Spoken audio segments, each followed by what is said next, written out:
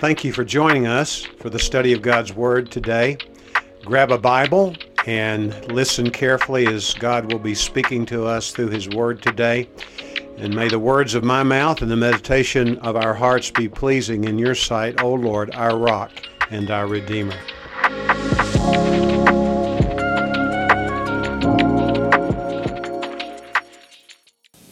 We all know what today is, right? It's Sunday, but it's no ordinary Sunday. It's Reformation Day, and you say, what in the world are you talking about? Some of you know what I'm talking about. It was on October the 31st, 1517, when an Augustinian monk who lived in what is now Germany prepared a piece of literature known as the 95 Theses, and he took that document and nailed it to the door of the Castle Church in the city of Wittenberg. There were two church buildings in that city, one for the royalty in the city and all those who waited on them in their residence and in their fields, but also there was another church for the common person.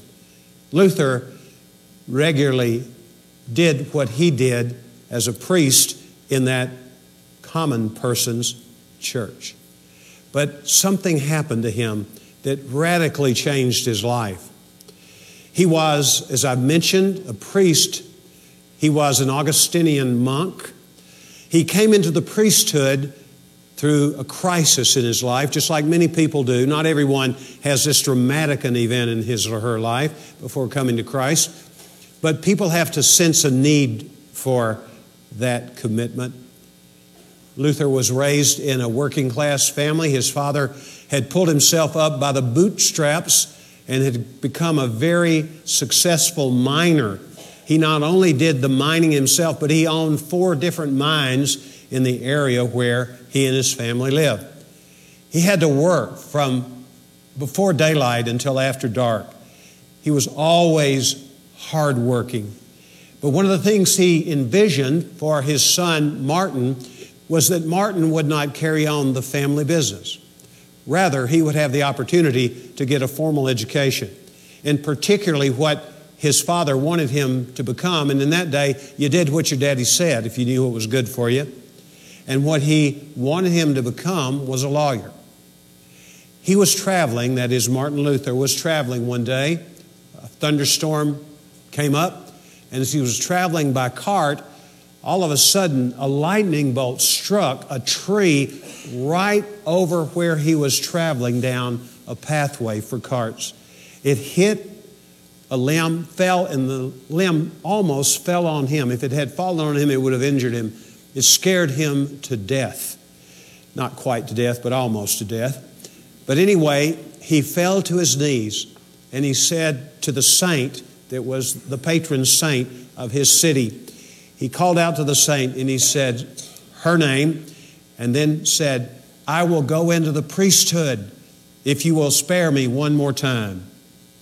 He went home, announced to his father that was what he was going to do. His father was unhappy with it. He could never seem to please his father, just like a lot of sons are in relationship to their earthly father.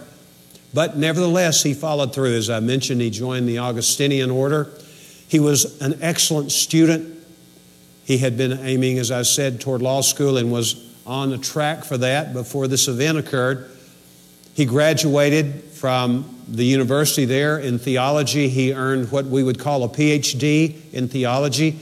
Among his duties in the monastery was that he was given the responsibility to teach aspiring priests and monks, and he taught the New Testament. And he read not from the Vulgate, which is the Latin version. He understood that as well, but he read from the original language, the language of Greek, the Greek New Testament. And as he was reading in the book of Romans, which he was teaching, interestingly, teaching to this set of aspiring monks/priests, he read in Romans chapter 1 this statement. It's a quotation from the book of Habakkuk, that short 3-chapter prophecy in our Bibles in the Old Testament. And there's a statement that says, the righteous shall live by faith. It had been his habit in his monkery that he would go to his cell, as they called them, and it was quite like a cell. It was a prison for him. It was symbolic, really, of what was going on in his heart. He was tormented by his sin, so much so that the father confessor, the man who led this monastery, told him, he said, "Martin, I cannot hear anybody else's confession except yours. You've got to accept the forgiveness of God." He would come sometimes, that is, the father confessor, knocking on the door of Luther. Before he knocked on the door, he could hear him crying out to God for forgiveness. And then he would open sometimes, and sometimes he would be lying without clothes on the cold floor of that room or cell, if you will. Well, he came to know Christ. It was radical, the change which occurred. Shortly thereafter, Pope Leo X had sent one emissary of many, another priest by the name of Tetzel, Johann Tetzel, into that region around Wittenberg. And his assignment was to raise money for the building of St. Peter's Cathedral in Rome. The way that was done is that this man Tetzel, among others like himself, would tell people, if you will give money by buying indulgences, then your relatives who have preceded you in death, those relatives can get out of purgatory more quickly. This burned Luther up. And this is the little jingle that this man Tetzel would say after he would get the people frightened of the fires of hell, and it would be something that would frighten you and me too if we thought about it, but there was no grace associated with it all. This is the thing that this man Tetzel would say: as soon as the coin in the coffer rings, a soul from purgatory springs. That was what he would sing. So that led him to write his 95 Theses, which really was a letter addressed to the archbishop in the region where he served.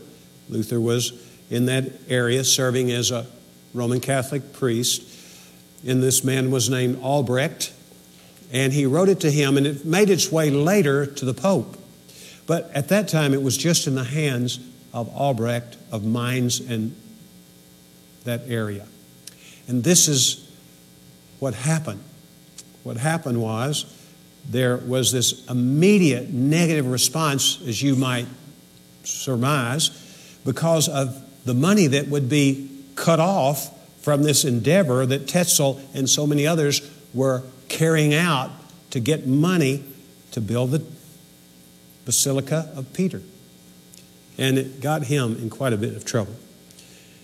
Reformation Day is a remembrance of that day. Now, I understand, and if you're an historian, you understand also, that he was not the only one who was used by God. We have some prominent names like his, and a man named John Calvin, another man named Ulrich Zwingli. There were lots of people who were involved in this, and a lot of people whose names will never be heard in a history book that God used. But nevertheless, this movement began, and it had 5 major principles. Before I mention those principles, many of you know them already. Before I mention them, I'm going to speak about something that Luther said. He said, the greatest treasury of the church is the gospel. And these 5 principles are directly tied to the gospel. The first of which was the first sola gratia or gratia, and this means by grace alone. Of course, the Bible is full of references to the grace of God and how it's instrumental and essential, I might say, for our salvation. For by grace you have been saved through faith, and that not of yourselves. It's the gift of God, not of works, lest any man should boast. People are saved by grace alone.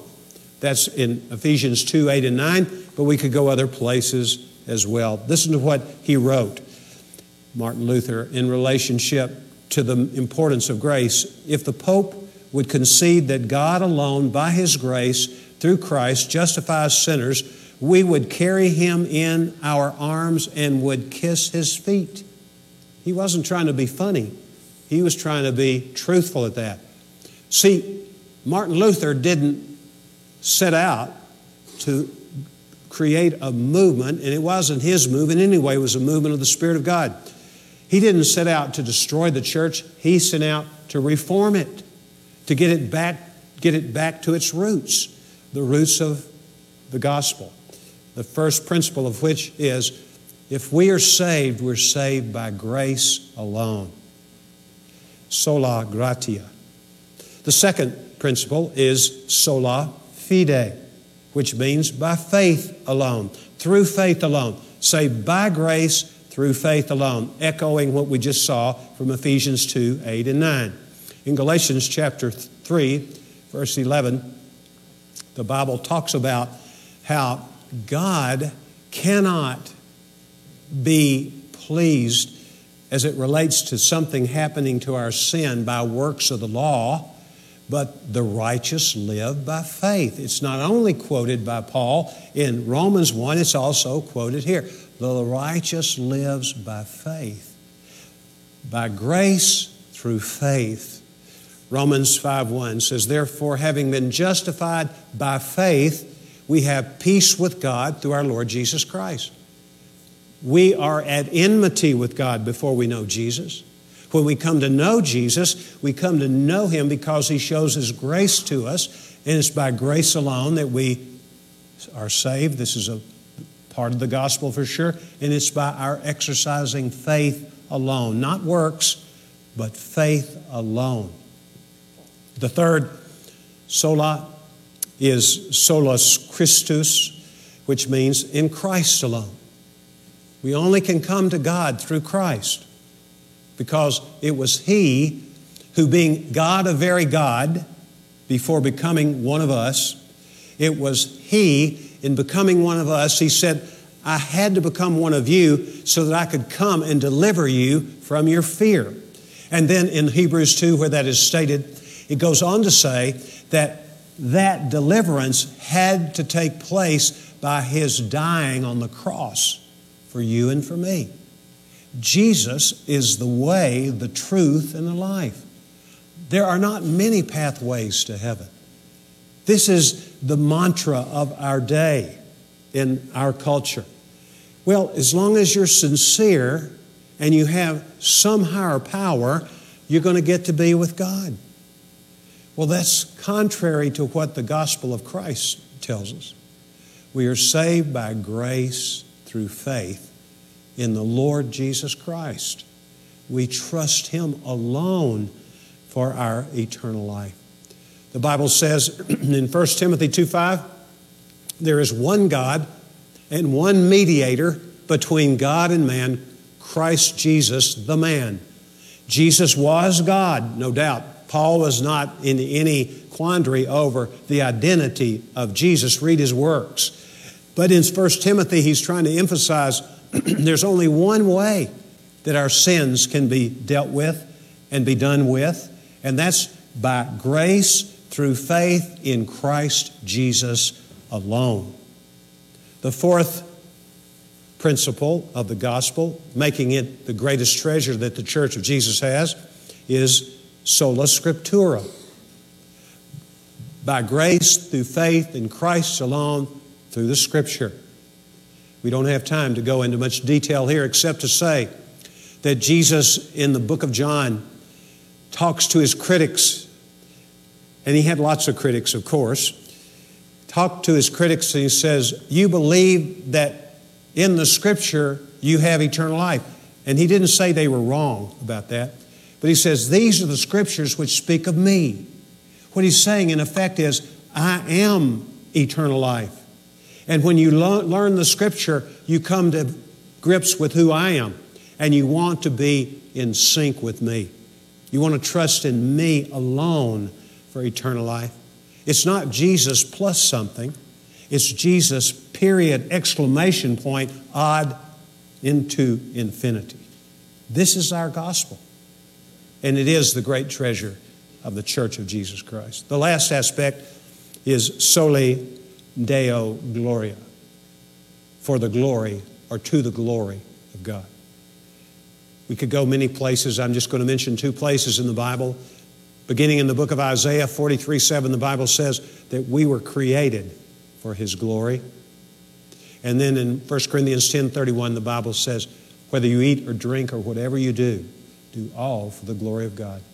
That's why I was created the first time, and certainly that's why I have been recreated in Christ. Therefore, if any woman or man is in Christ, that person is a new creation. God has to redeem us. He redeems us from death, the Bible says, in the future. But if you don't ever receive Christ, when you leave this world, it'll be a rugged transition. You've been dead spiritually. You don't understand spiritual things. You don't have any change in your life from being self-centered. We entered this world dead on arrival, according to Ephesians chapter 2, spiritually, and we express that in our selfishness. But when we give our lives to Christ, He comes to indwell us, and when He comes to indwell us by His Spirit, He begins to transform us. We never reach perfection in this life, but we are moving more and more into Christ's likeness as we grow in our walk with the Lord. Would you agree with Luther when he says the church's greatest treasure is the gospel because of the things we've seen? By grace through faith in Christ alone, according to the Scriptures. All Scripture is God-breathed and is useful for teaching, rebuking, correcting, and training so that the person of Christ may be fully equipped for every good work. Oh, I love the Bible. I hope you do. Because the Bible, it's not God, we know that, but it's the Word of God. And it has stood the test of time. People have tried to debunk the Bible. There are people who are doing it somewhere in this country and everywhere in the world, trying to negate the Scripture.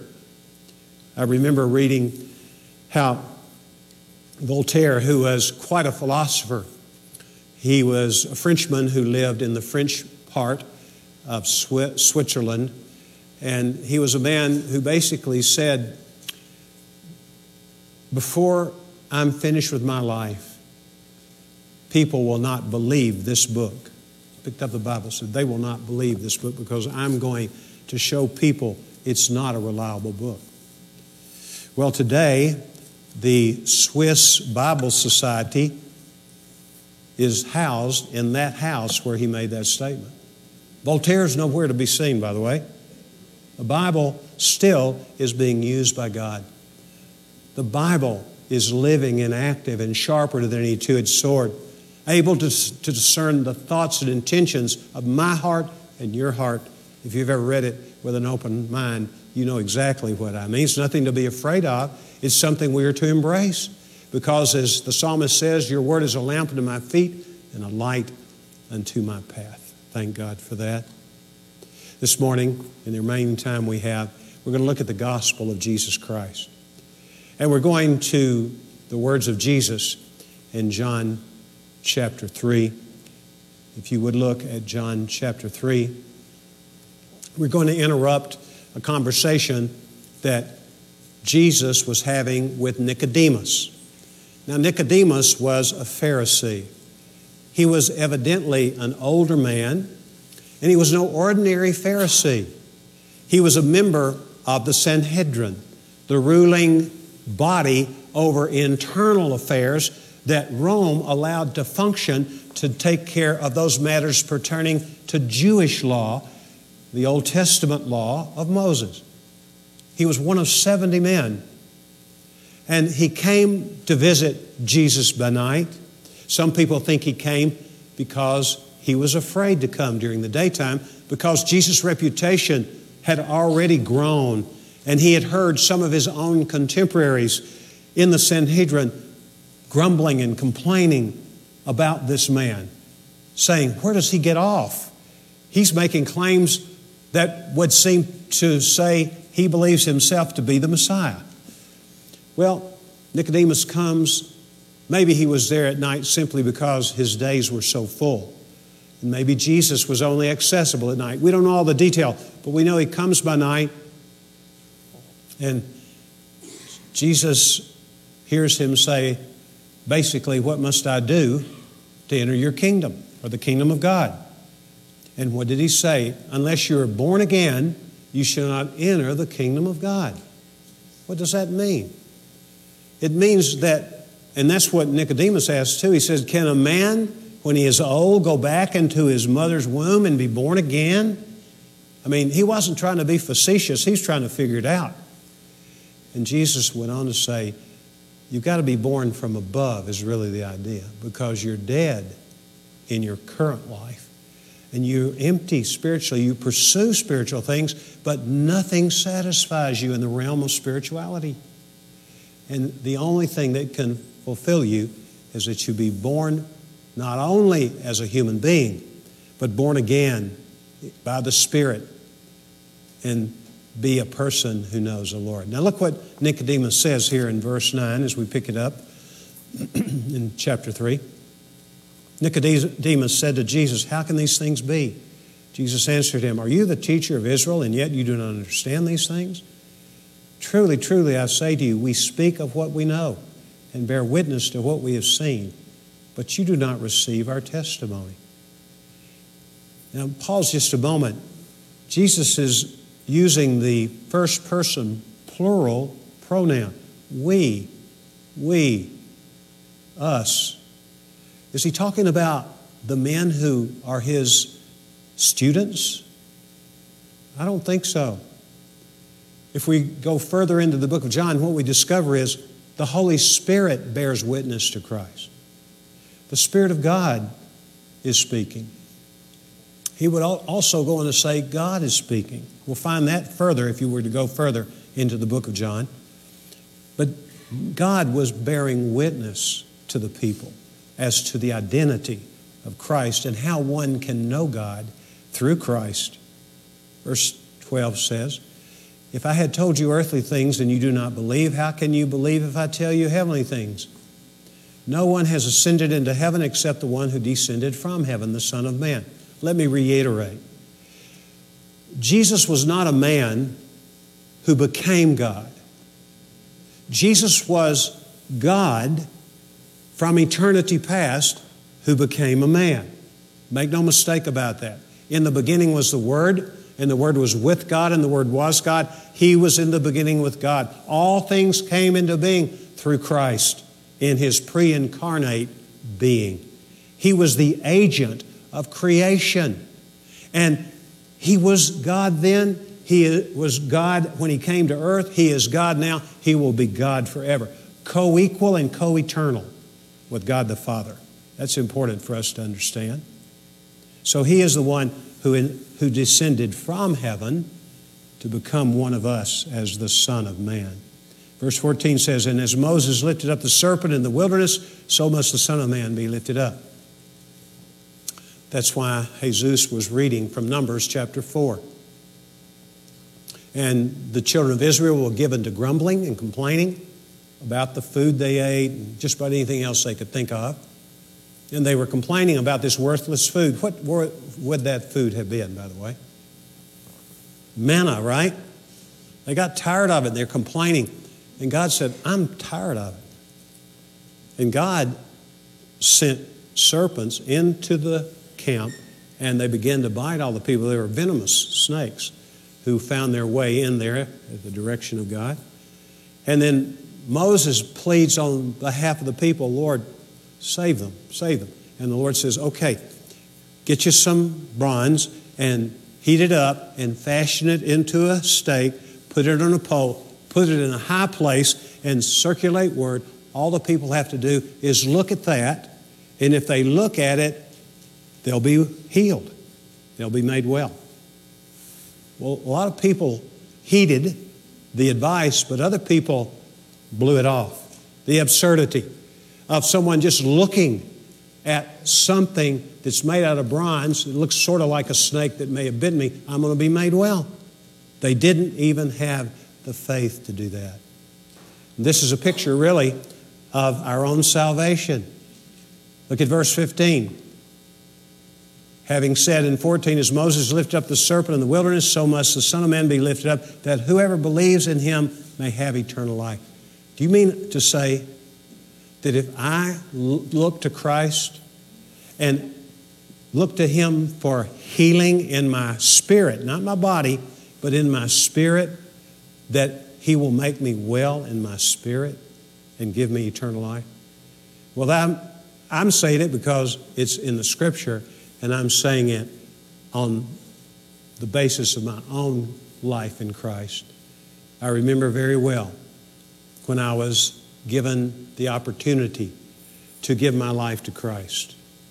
I was still a child, and I listened intently when the pastor, really was an evangelist in our church, gave the gospel. He asked us, do you want to receive Jesus as your Lord and Savior? I did. I did after I heard the gospel message. I was drawn to Christ, and then he said, well, pray with me. And I did pray with him, and Christ came to live in my life. In our early service today, at least one adult woman came to Christ today. She prayed to receive Christ. She came up to me after I said, if you did that today, come talk to me. She came up and she said, I prayed that prayer and asked Jesus into my life. That could happen, and probably will happen to more than one person here today if you're hearing what God says about the gospel. So, this gospel is about verse 16. For God so loved the world that he gave his only Son, that whoever believes in him should not perish but have eternal life. If we were to go to the book of Ephesians chapter 3, and you may want to find that and follow along. Paul gives this beautiful prayer for the Ephesian believers, and his prayer is, Father, I pray that these people will understand the breadth of your love, the length of your love, the depth of your love, and the height of your love, the 4 dimensions of love. I'm not sure whether Paul had access to these words of Jesus. He probably was aware of them. And he at least was thinking about Christ when he was talking about the love of God being mediated to us who know Christ through what Jesus has done by the Spirit of God. So let's begin by looking at the breadth of love. And it's found here in John 3:16, for God so loved the world. The world is at odds with God. In fact, the Bible says in 1 John chapter 2, if you love the world, the love of the Father cannot be in you. And then John goes on to describe the elements of the love of the world. And to simplify that, it's just a life that is centered on myself. That's what it is. I take myself as the beginning and ending point, and I want things to go my way. I want to have what I want when I have it the way I want it. I want to win in every circumstance. I have to come out looking better than everyone else. I want people to be at my service, and I want to have a life that's all about Mike Woods. That's what it means to love the world. Paul calls the world the domain of darkness in Colossians chapter 1, when he talks about how Jesus came to deliver us when we were not followers of Jesus. We were dead spiritually. We were in need of forgiveness of our sin. Christ came, and what he did when he came was this. Christ transferred us from the domain of darkness. Who reigns in the domain of darkness, by the way? The prince of the ruler of the air. Satan is the ruler of that world, and we all began in it. We know that because of a conversation that Jesus had with some of the Pharisees, some of Nicodemus's cohorts. They were taking him to task about things he had been saying about himself, things which he was doing. They were accusing him of blasphemy.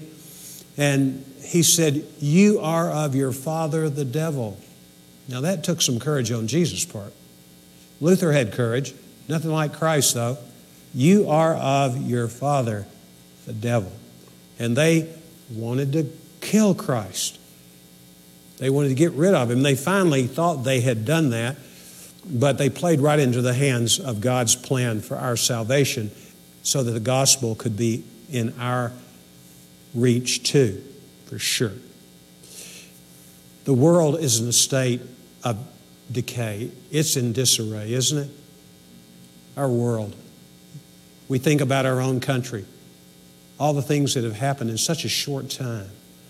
In my lifetime, I've seen so many changes, and very few have been for good. We're in a state of deterioration. I'm not trying to talk gloom and doom here. It's reality. Open your eyes if you don't see it. It's all around us. The chaos, the disorder. It's in a state of decline and decay. And so God loved the world.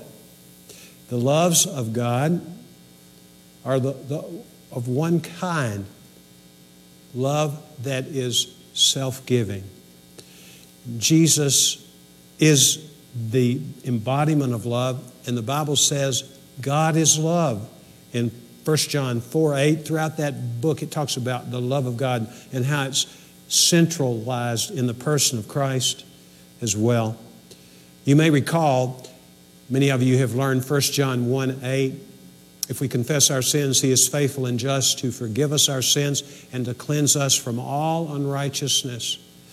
My little children, I write these things to you so that you may not sin.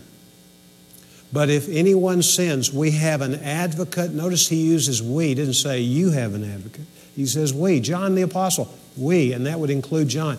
We have an advocate with the Father, Jesus Christ, the righteous one. Jesus is our advocate if we know Him. What does He do in His advocacy for us? He pleads our case before the Father in the courtroom of God. And Zechariah chapter 3 talks about this. Read it at your leisure. And when the devil comes to accuse us as children of God, when we have trusted in Christ, we have by grace through faith trusted in Christ alone for our salvation, then that doesn't end the devil's effort to undo us. He hasn't been able to undo anyone totally, but he still attacks us, and he accuses us of our sins when we sin. So what is Jesus doing meanwhile? Jesus is not sitting on His throne twiddling His thumbs. He lives to intercede for us. What does that mean? He pleads our case as our advocate.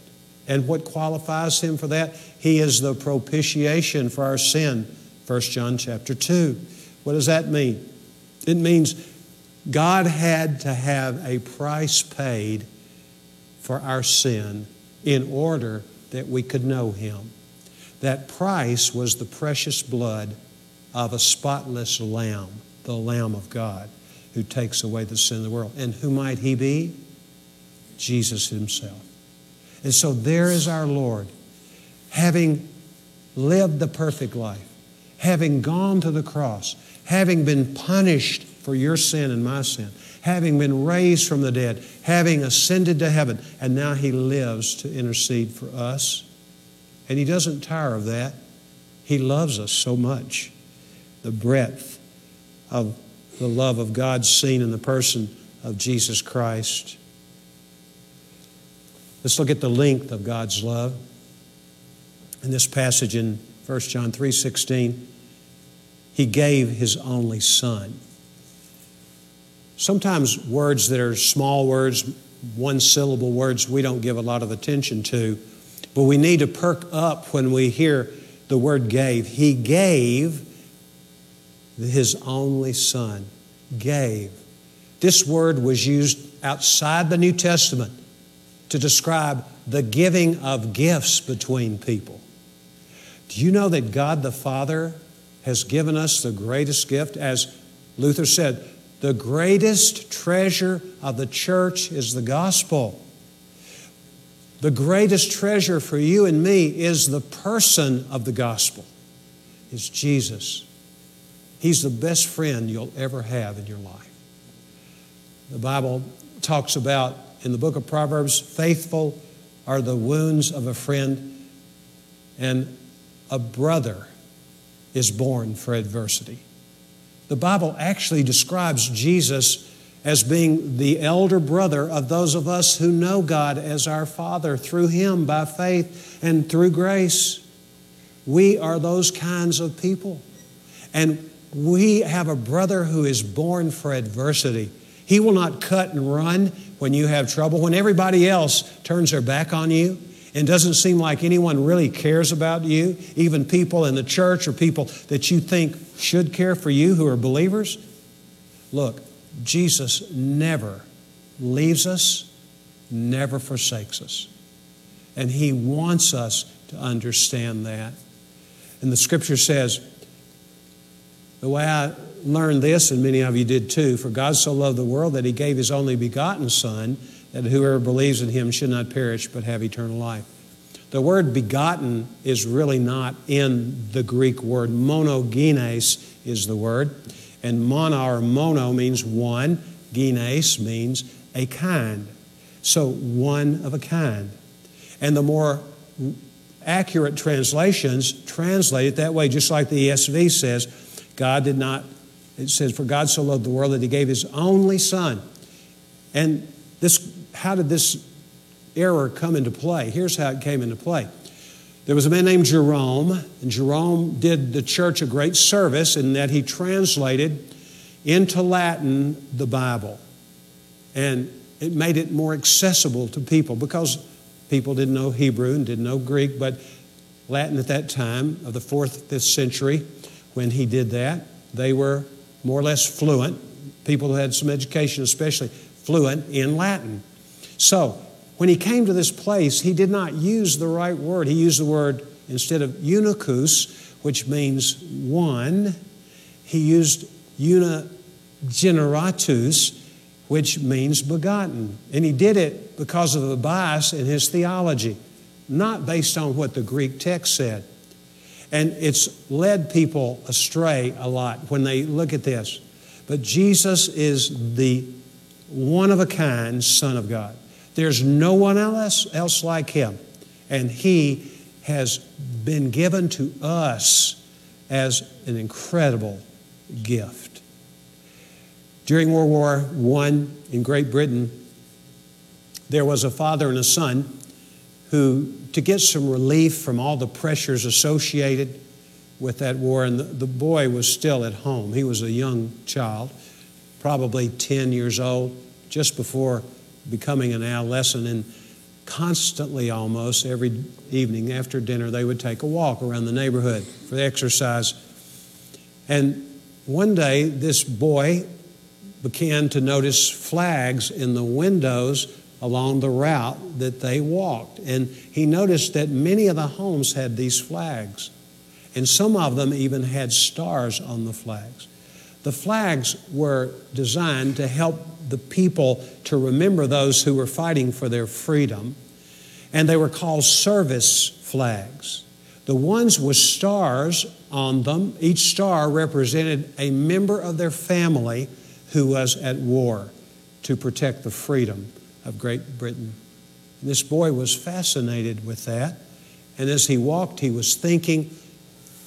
The sun went down, beautifully arrayed sky. The stars were just becoming out, and the evening star just peeked over the horizon. And this is what this boy, as he tried to put together what his father had told him about the service flag's purpose, he said, God must have given His Son, for He has a star in His window. He did give His Son. He sent Him into an incredible battle, a battle that we can't even imagine in terms of the atrocities associated with that battle. When we come to Christ, we join up to be part of that battle team. The church is not a playground.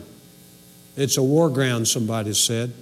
It's not a cruise ship, it's a battleship. We know what it's like a little bit. We don't know much about it, really, compared to what Jesus endured. when he went to the cross and died for us, when he cried out, my God, why have you forsaken me? I'm sure he emphasized you, because everyone else had forsaken Christ. He was abandoned to that rugged cross. He was spread-eagled between heaven and earth. He was not accepted in either place. He was rejected on earth, and because he had to become sin on our behalf, and God the Father himself made him that sin in order to secure our salvation. Remember, it's by grace through faith in Christ alone. It's what Christ did for us. And what did he do? He paid the price for our sin. Christ died once for all, the righteous for the unrighteous, so that we can come to God and know God as Father. Thank the Lord that he didn't require Jesus to stay in that state indefinitely.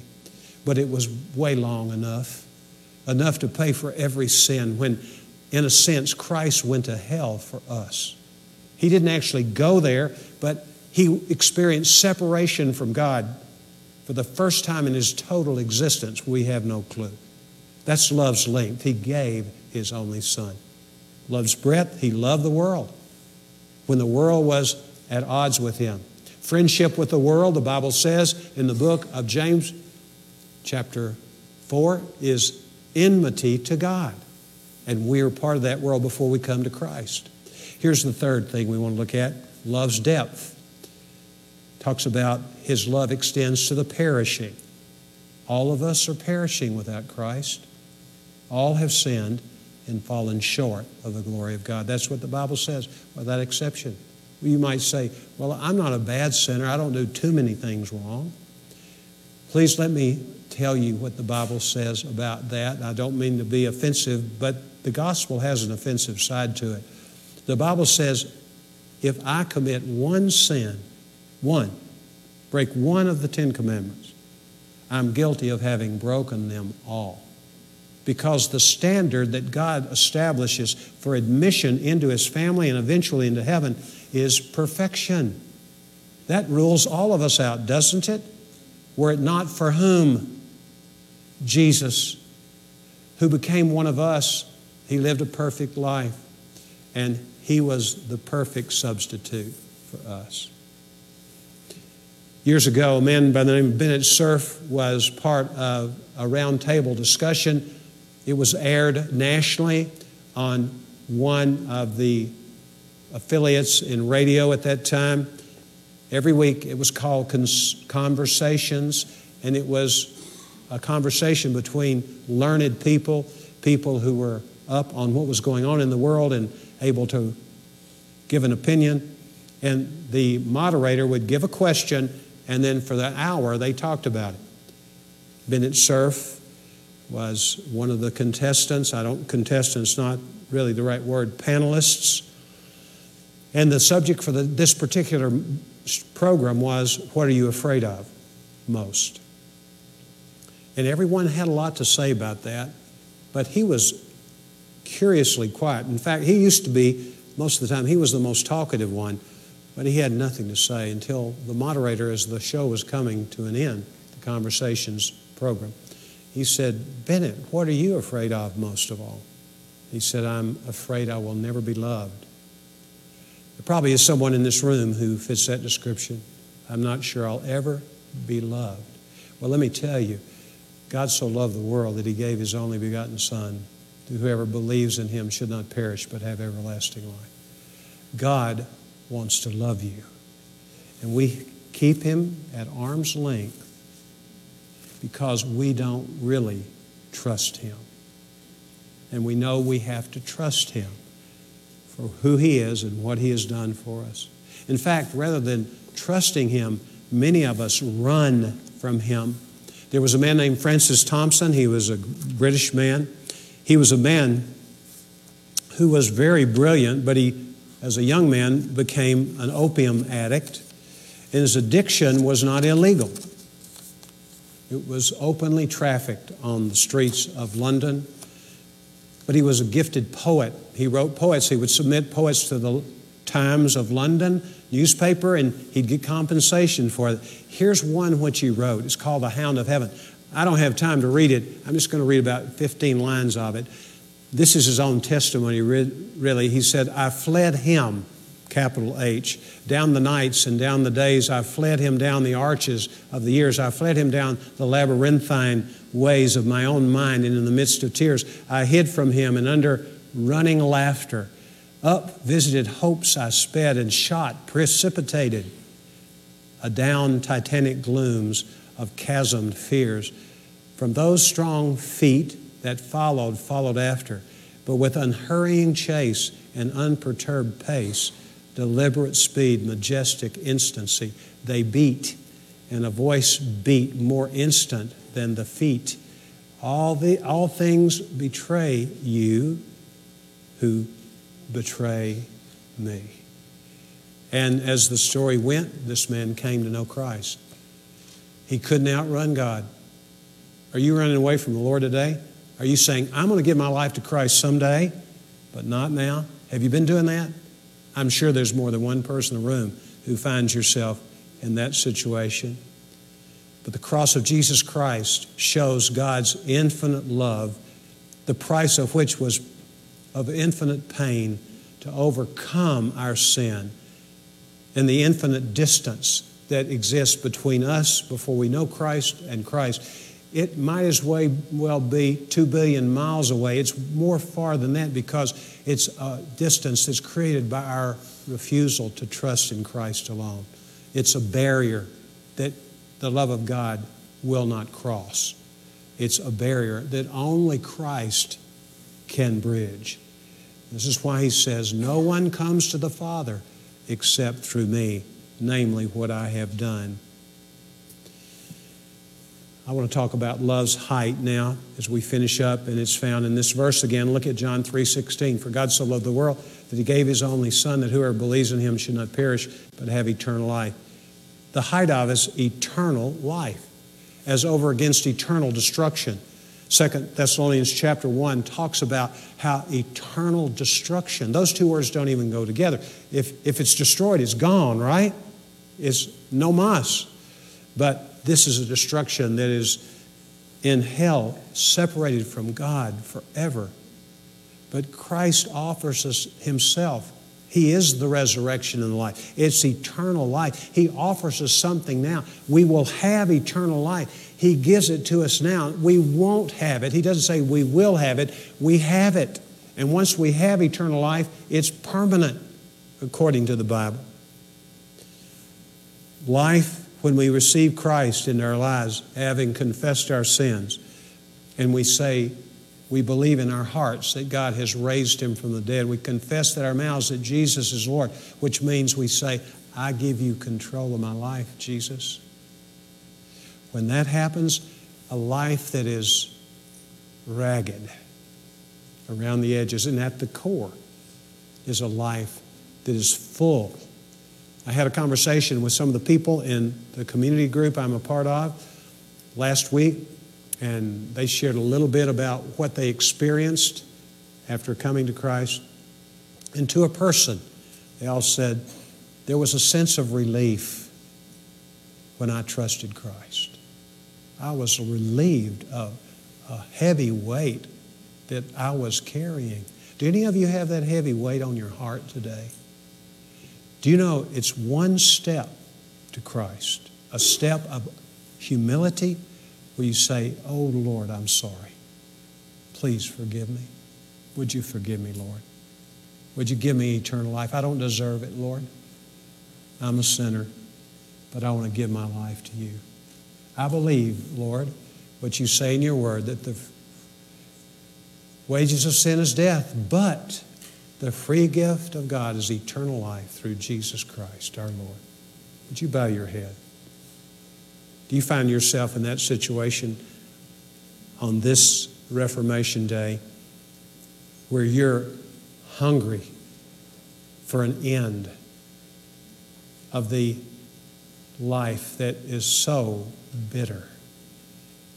And you believe, or want to believe at least, that Christ is the one who brings an end to that. Listen to what Jesus says. Imagine his saying this to you. Come to me, if you are weary and burdened. And submit to me, and you will find rest for your soul. Do you need rest today? Why don't you open your heart to Christ today and just say a prayer like this to Jesus from your heart, sincerely. Dear Jesus, I know that I am a sinner. I have broken your laws. Lord, I'm tired of trying to run my own life. I want to turn my life not just partly over, I want to turn my life fully over to you. I want to confess you as Lord with my mouth. And I also want to believe in my heart that you are alive. You've been raised from the dead. Would you please forgive me and come to live in my life, Jesus? Thank you. Help me to follow you daily for the rest of this life on earth. Thank you, Jesus. Amen.